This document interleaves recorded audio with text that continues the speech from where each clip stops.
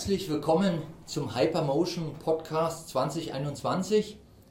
Heute das Thema Städte für Menschen, Frankfurt 2036.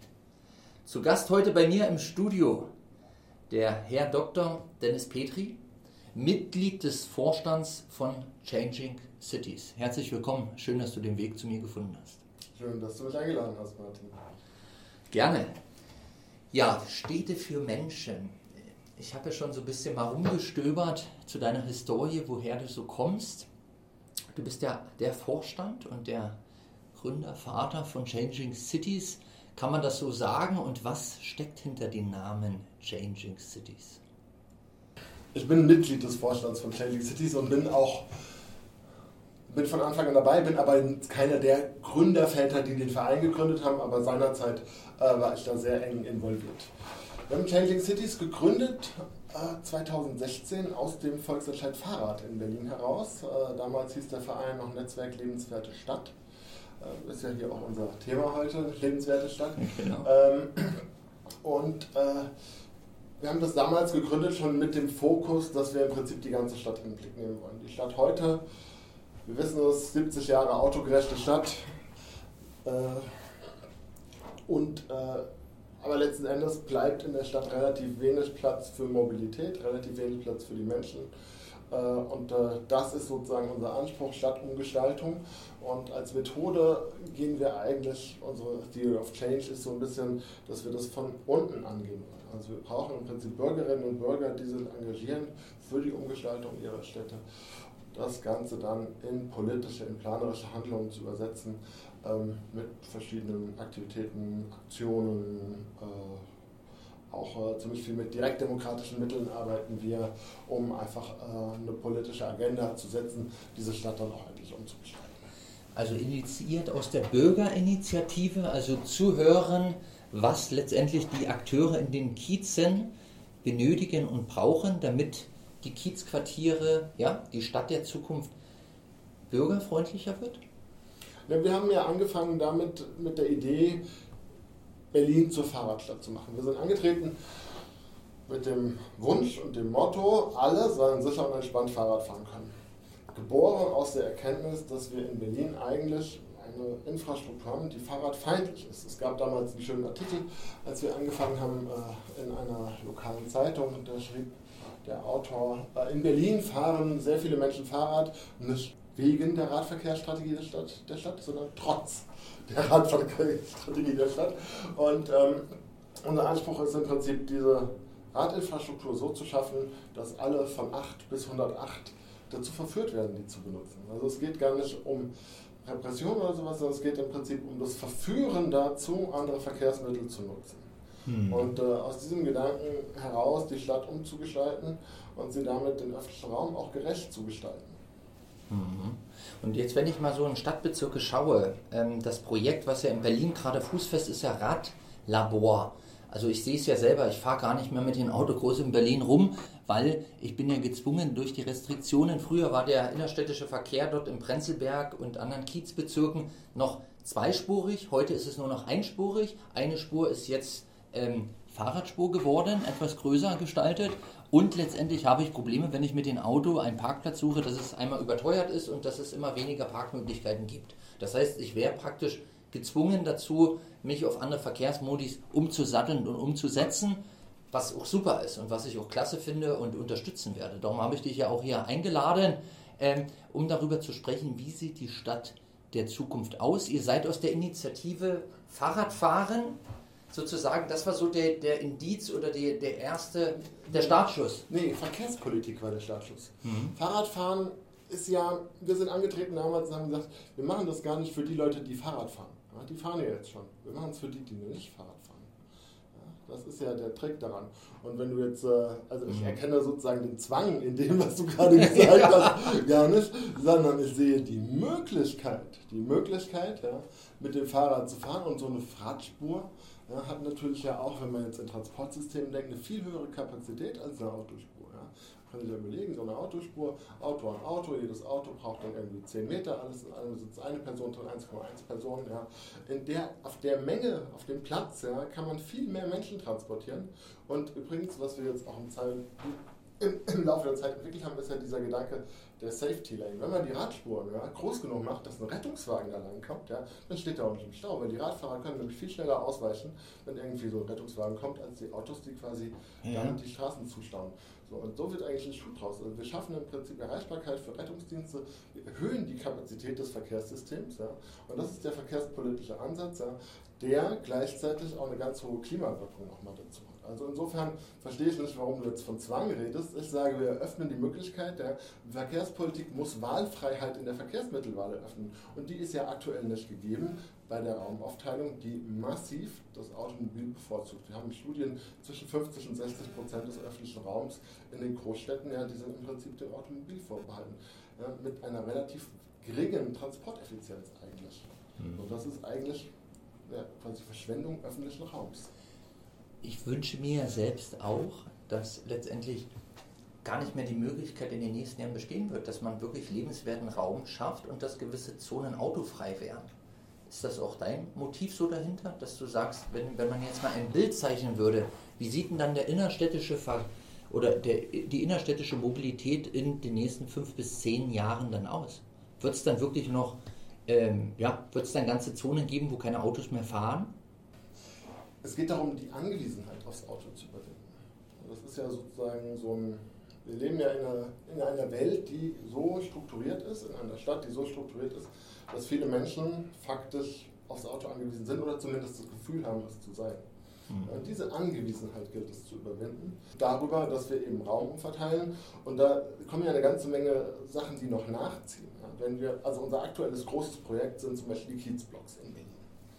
Die Kiezblocks, der Gedanke des Kiezblocks ist abgeleitet von der Stadtentwicklung in Barcelona. Dort hat man seit einigen Jahren angefangen, Superblocks zu machen. Das heißt, Barcelona ist ja so ein quadratischer Stadtgrundriss, so quadratische Blöcke, und man hat 9 von diesen Blöcken zusammengefasst und hat quasi die Straßen innerhalb dieser 9 Blöcke so gestaltet, dass dort der Radverkehr, Fußverkehr Vorrang hat. Man kommt eigentlich überall noch mit dem Auto hin, aber man kann zum Beispiel nicht mehr durch den Kiez durchfahren, um eine Abkürzung zu wählen.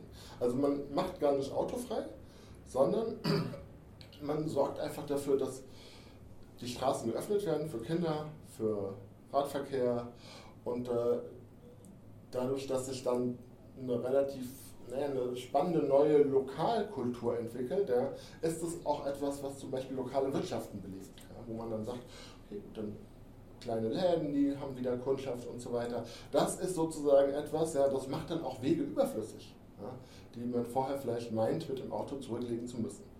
Und das ist im Prinzip der Gedanke des Stadtumbaus, für Menschen, die eben nicht auf ein Auto angewiesen sind oder sein wollen oder auch sein können, aus zum Beispiel finanziellen Gründen. Ein Auto ist ja auch ein ganz erheblicher Kostenfaktor.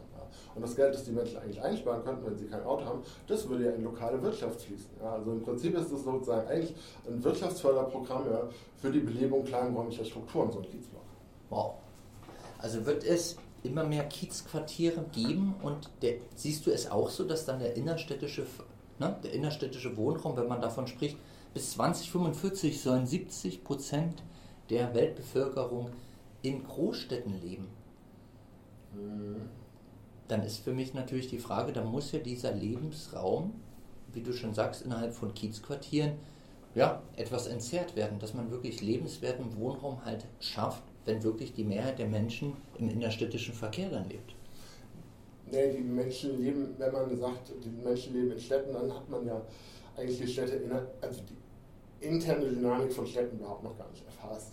Also wir haben ja bei der Stadtentwicklung, haben wir insbesondere im globalen Süden diese Städte, die ganz massiv wachsen und die vor riesigen Wachstumsproblemen stehen und die aber ja innerhalb dieser Städte ganz massive Segregationen haben. Also man hat wenn man sich jetzt mal Mexico City oder sowas anschaut, dann hat man so ehemals bürgerliche Vorstädte, die sind dann umwachsen von irgendwie ganz schnell wuchernden Quartieren. Ganz am Stadtrand hat man dann Wohnquartiere mit einem relativ niedrigen Standard. Also das ist ja etwas, das lässt sich, glaube ich, sozusagen jetzt nicht so 1:1 übertragen. Was allerdings ein ganz spannender Gedanke ist ja, was wir haben ja in Berlin jetzt gerade eine neue Initiative, die nennt sich Volksentscheid Berlin autofrei. Und die machen nochmal einen ganz spannenden Twist. Die sagen nämlich, Das hört sich zwar an, die wollen jetzt die Stadt autofrei machen, aber das wollen die im Prinzip gar nicht. Aber was die wollen, der Gedanke ist ja, den die verfolgen ist, man überlegt sich, ja, was sind denn sinnvolle und legitime Zwecke, ja, für die ein Auto einzusetzen ist, ja, und die sind weiter zulässig. Ja, und andere, nicht so sinnvolle und legitime Zwecke, ja, die werden halt so ein bisschen eingeschränkt, die Autonutzung. Das ist sozusagen deren Ansatz. Das ist ein ganz spannender Gedanke, das mal zu denken, ja, sozusagen über die Zwecke von Verkehrsmittelnutzung und die Herstellung von Mobilität zu denken, über Bedarfe zu denken und nicht darüber, was steht denn vor meiner Tür. Ich glaube, das ist sozusagen, diese Debatte muss man weiterverfolgen. Ich kann nicht sagen, ob jetzt die Stadt Berlin oder Großstädte autofrei sein müssen, irgendwie in 30 Jahren oder in 20 Jahren. Aber was klar ist, dass wir eigentlich viel weniger Autos brauchen für die Transportleistung, die wir mit Autos am Ende vielleicht doch noch erbringen müssen. Und wenn ich im Umkreis von 500 Metern alles habe, was ich ja in meiner Bedürfnispyramide von Maslow benötige, genau, dann brauche ich ja auch kein Fahrrad mehr, dann kann ich ja alles zu Fuß zurücklegen. Genau, zu Fuß, und dann das Fahrrad ist ja auch für urbane Distanzen eigentlich relativ gut geeignet. Ja, wenn wir uns so die Bevölkerung anschauen, dann sieht man eigentlich auch, dass der allergrößte Teil der Bevölkerung in der Lage wäre, mit dem Fahrrad zu fahren. Und dass eigentlich auch viele Leute, wenn sie einmal damit angefangen haben, das auch total gerne tun. Viele Leute aber sagen, und da kommen wir wieder auf den Ursprung zurück eigentlich, ja, ich würde so gern, aber ich traue mich nicht.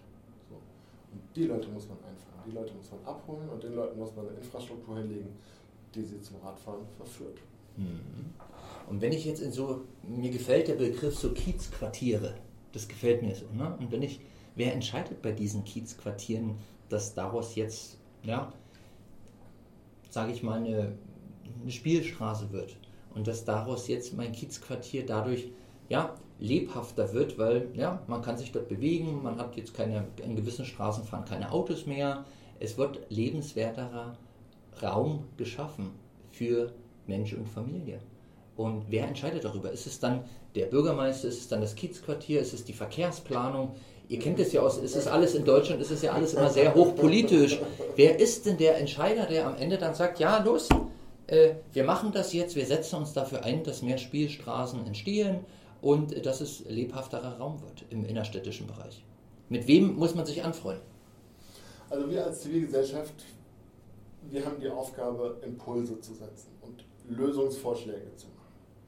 Wir können das formal überhaupt gar nicht entscheiden. Was wir aber machen können, was wir auch tun, ist, wir unterstützen zum Beispiel in Berlin ganz, ganz viele Anwohnerinneninitiativen, die genau solche Ideen haben, die sich auch hinsetzen gemeinsam und schon mal Verkehrskonzepte ausarbeiten, die sich, zum Beispiel letzten Sommer gab es in Berlin ganz viele so temporäre Spielstraßen. Da haben viele Anwohnerinnen und Anwohner haben sich da eingebracht, die zu organisieren, da auch, sagen wir mal, an den Einfahrten zu diesen Spielstraßen sonntags zu stehen, die anderen Verkehrsteilnehmerinnen aufzuklären darüber, dass da jetzt eine Spielstraße ist für 3 Stunden, wo dann die Kinder draußen sind und so weiter. Also dieses erfahrbar machen, ja, das kann man, glaube ich, ganz gut machen mit Aktionen, mit solchen Spielstraßen. Letzten Endes entscheiden müssen es Verwaltung und Politik. So, und da haben wir, sagen wir mal, an vielen Stellen, ich möchte mal vorsichtig sagen, sind die Leute noch zögerlich, das zu tun. In Berlin haben wir relativ viel geschafft mit dem Mobilitätsgesetz, mit dem Volksentscheid Fahrrad. Wir haben, was die Umgestaltung des Stadtraums für den Radverkehr angeht, haben wir eigentlich eine gesetzliche Grundlage geschaffen hier. Also nicht wir, sondern das Berliner Abgeordnetenhaus hier nebenan. Aber wir merken, dass das immer noch sehr zögerlich umgesetzt wird. Ja. Bei den Kiezblogs ist es jetzt genauso. Wir haben jetzt eine ganze Reihe von Anwohnerinneninitiativen, die das Thema ausbringen.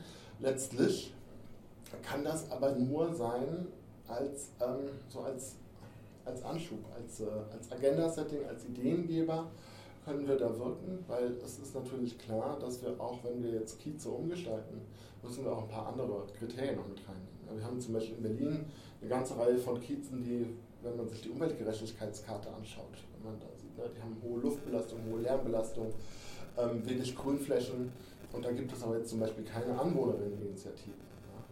Auch da muss man sich natürlich, muss die Verwaltung und die Politik sich Gedanken machen, wie kann man dort auch solche Umgestaltungen machen. Und wenn man das dann mal beschlossen hat, dass man das macht, dann muss man mit den Bürgerinnen und Bürgern das zusammen erarbeiten, wie das aussehen soll. Ja, da braucht man gute Beteiligungsverfahren. Und für all das braucht man natürlich die Ressourcen. Aber wir merken, dass die Ressourcen immer noch sehr zögerlich bereitgestellt werden. Also dass wir im Prinzip die Planerinnen und Planer, die Beteiligungsexpertinnen und Experten, dass die überhaupt gar nicht in dem Maße vorhanden sind, dass wir das eigentlich flächendeckend machen können. Und das wäre ja eigentlich ein Wunsch, ja, die Bürgerinnen und Bürger zu beteiligen an der Umgestaltung ihrer Städte. Und das Ganze kann man natürlich machen mit so, weil du erinnerst dich vielleicht, vor ein paar Monaten, da sind in Berlin also Pop-up-Radspuren aufgetaucht. Ja. Ja? So, und man kann natürlich auch Pop-up-Kiezblogs machen. Ja? Man kann einfach mal so eine Umgestaltung machen für ein halbes Jahr, stellt man ein paar Poller hin, ja? Probiert das mal aus. Ja? Und dann hat man Erfahrung, die Leute haben es erfahren, wie es ist, ja? Haben gemerkt, wow, ist ja auch gar nicht so schlecht. Und dann kann man danach justieren, bevor man das dann verstetigt. So, und das ist sozusagen ein Wunschprozess, den wir eigentlich flächendeckend angehen müssen in den nächsten 10, 15 Jahren. Nicht nur aus aus sozialen Gründen, sondern eben auch aus Klimawandelgründen. Und deswegen müssen wir sowieso entsiegeln und umgestalten. Ja, und durch diese Klimaschutzziele, ja, wir haben ja letztendlich europäisch das Paris-Agreement, wir haben hier in Deutschland die Klimaschutzziele 2030, 2050. Da muss man doch eigentlich, verstehe ich jetzt so, ziemlich viel Unterstützung bekommen, wenn man davon spricht, Luftverschmutzung, man will nachhaltige Mobilitätskonzepte fördern.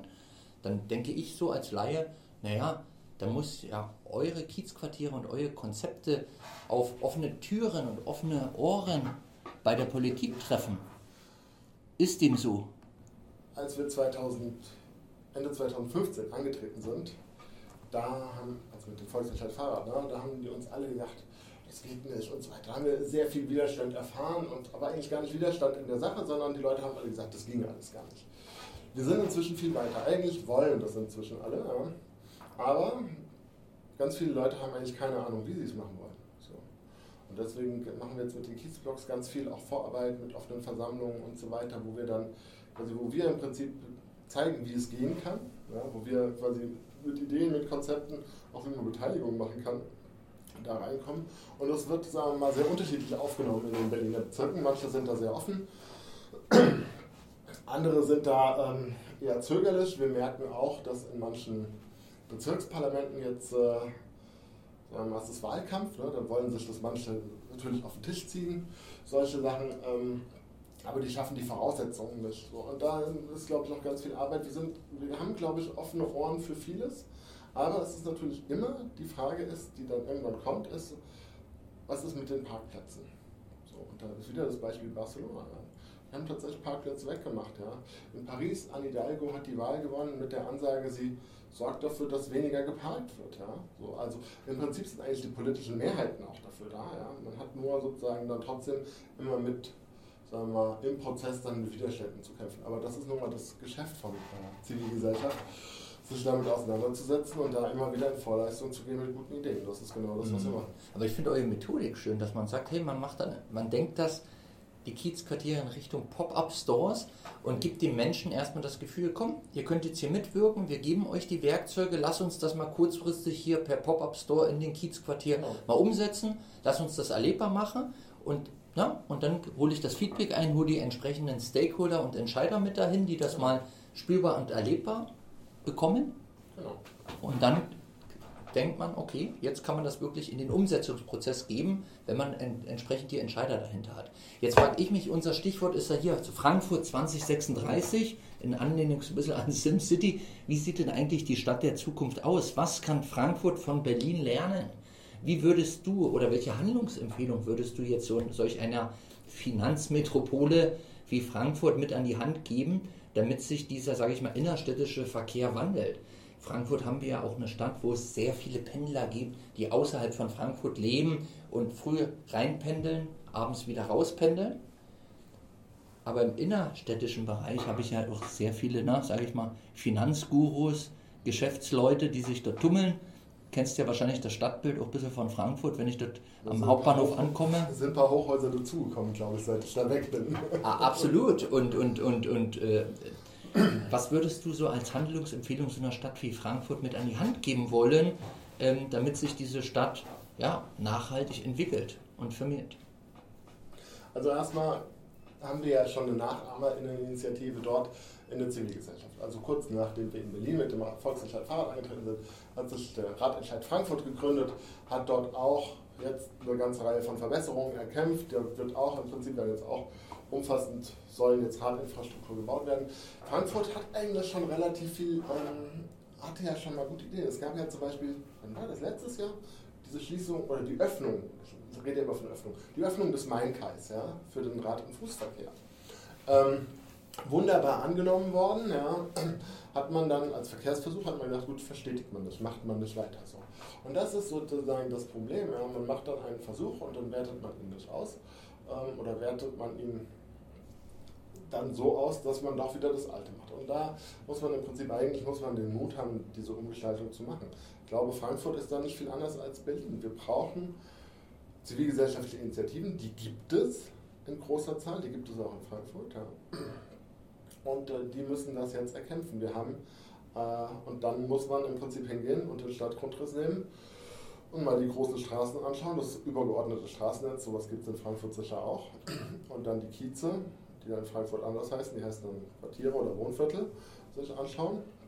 Und dann muss man hingehen und muss sagen, wie schaffen wir es, diese Wohnquartiere zu öffnen, Schritt für Schritt.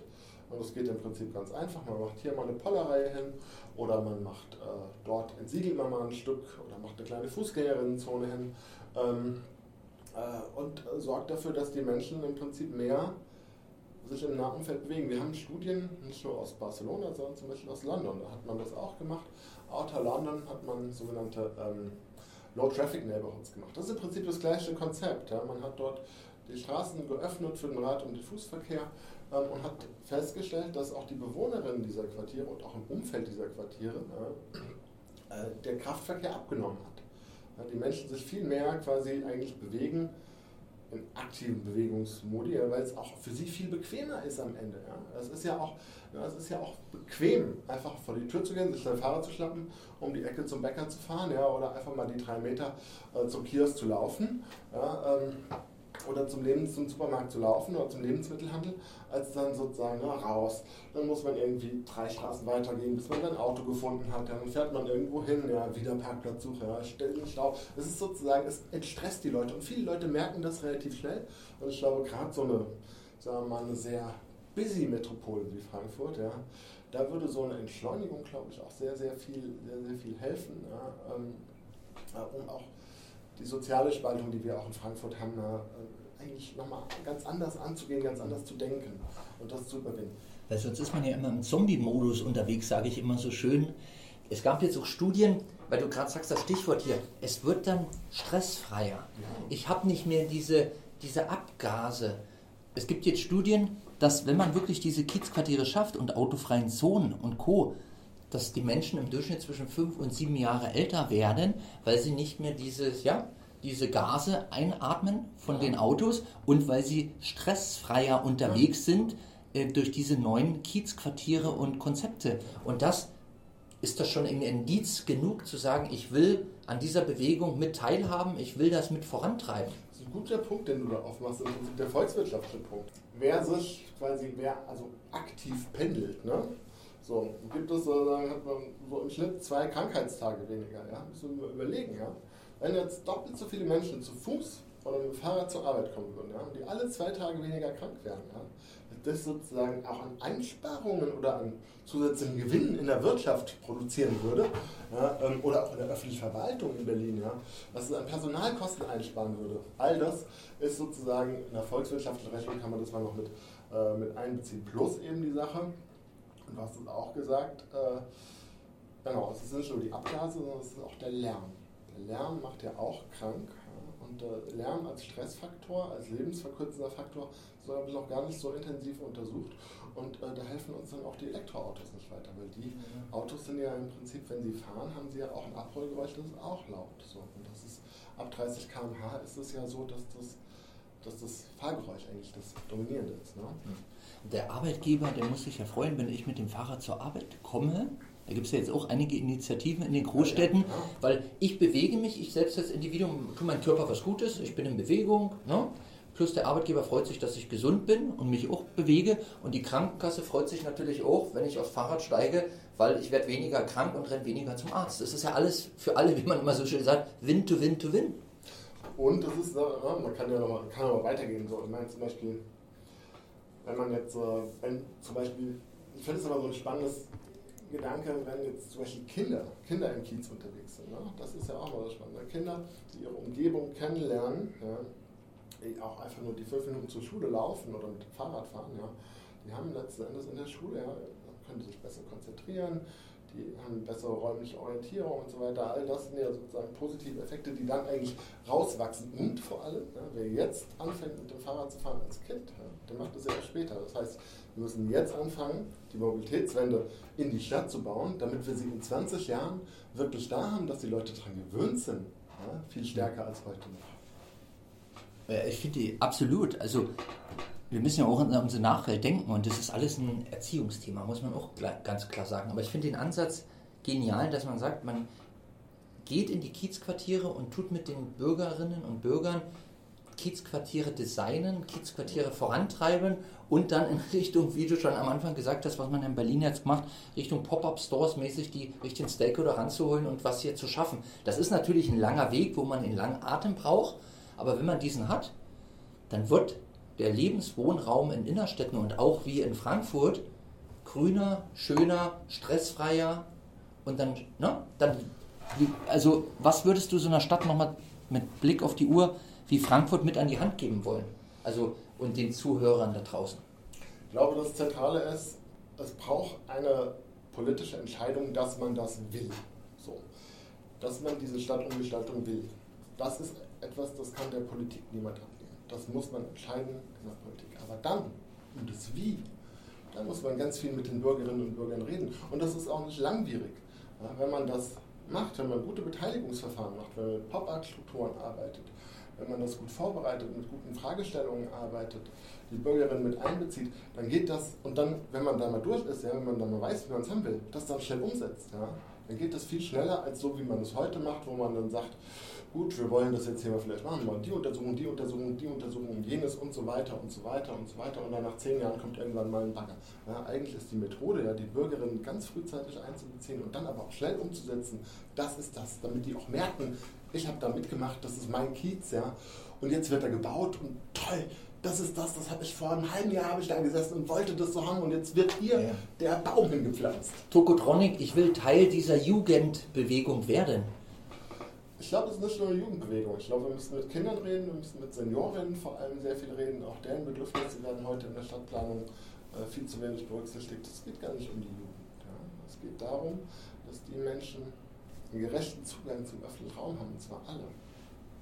Und ihre Stimme auch gehört wird. Und da muss man halt früh mit gemeinsam anfassen. Aber jeder Stadtbezirk kann ja individuell entscheiden. Jeder Stadtbezirk hat ja einen Städteplaner, einen Verkehrsplaner und wir reden ja auf der einen Seite, wir haben schon bestehende Strukturen im innerstädtischen Bereich, den gilt es zu transformieren und zu verändern und auf der anderen Seite entstehen ja außerhalb von Frankfurt auch neue Kiezquartiere, bei denen es vielleicht einfacher ist, das gleich mitzudenken mit der Verkehrswende.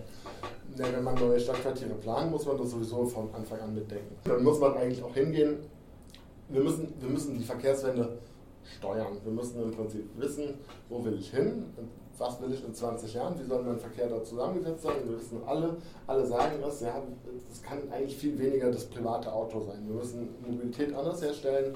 Die Stadt der kurzen Wege wird seit 40 Jahren in der Stadtplanung diskutiert. Paris will jetzt die 15-Minuten-Stadt machen. All das, ne, das muss man dann konzeptionalisieren, da muss man von daher planen. Man kann jetzt nicht ein neues Stadtquartier planen mit dem Verkehrsmittelmix, der heute da ist, sondern den ich dann haben will. Das ist das, wie ich das bauen muss. So, und man muss auch eine ÖPNV-Anbindung machen, das ist doch ganz klar. Gerade im Frankfurter Umland haben wir schon ein dichtes S-Bahn-Netz, ja, aber das muss im Prinzip noch weiter verdichtet werden. So, damit wir eigentlich im Prinzip das, was du auch vorher erwähnt hattest, dieses Einpendeln, ja, dass die Leute da andere Möglichkeiten haben, als sich quasi über die Stadtautobahn in die Stadt hinein zu quälen. Also es hat super Spaß gemacht. Ich würde die Gespräche super gern fortsetzen und Co. Liebe Zuhörer da draußen, ihr habt wahrscheinlich auch viele Fragen, die jetzt aufgekommen sind. Wir werden die Gespräche fortsetzen auf der Hypermotion und ich freue mich, dass du dabei bist, dass du mit weiteren Experten, also wir haben eine super Podiumsdiskussion zusammengestellt. Wenn ihr Fragen habt, bitte sendet sie uns zu. Wir freuen uns auf eine Fortsetzung der Gespräche vor Ort zur Hypermotion 2021. Und Denis Petri, danke, dass du den Weg hier zu uns ins Studio gefunden hast. Und ich bin gespannt, was die Projekte weiterführen, was du noch bewirken wirst in so einer Stadt wie Berlin, wovon auch Frankfurt und andere Bereiche und Initiativen auch lernen können. Und das hat mir mega Spaß gemacht, mit dir drüber zu sprechen. Danke, dass du da warst. Ja, ich werde das im September berichten. Vielen Dank.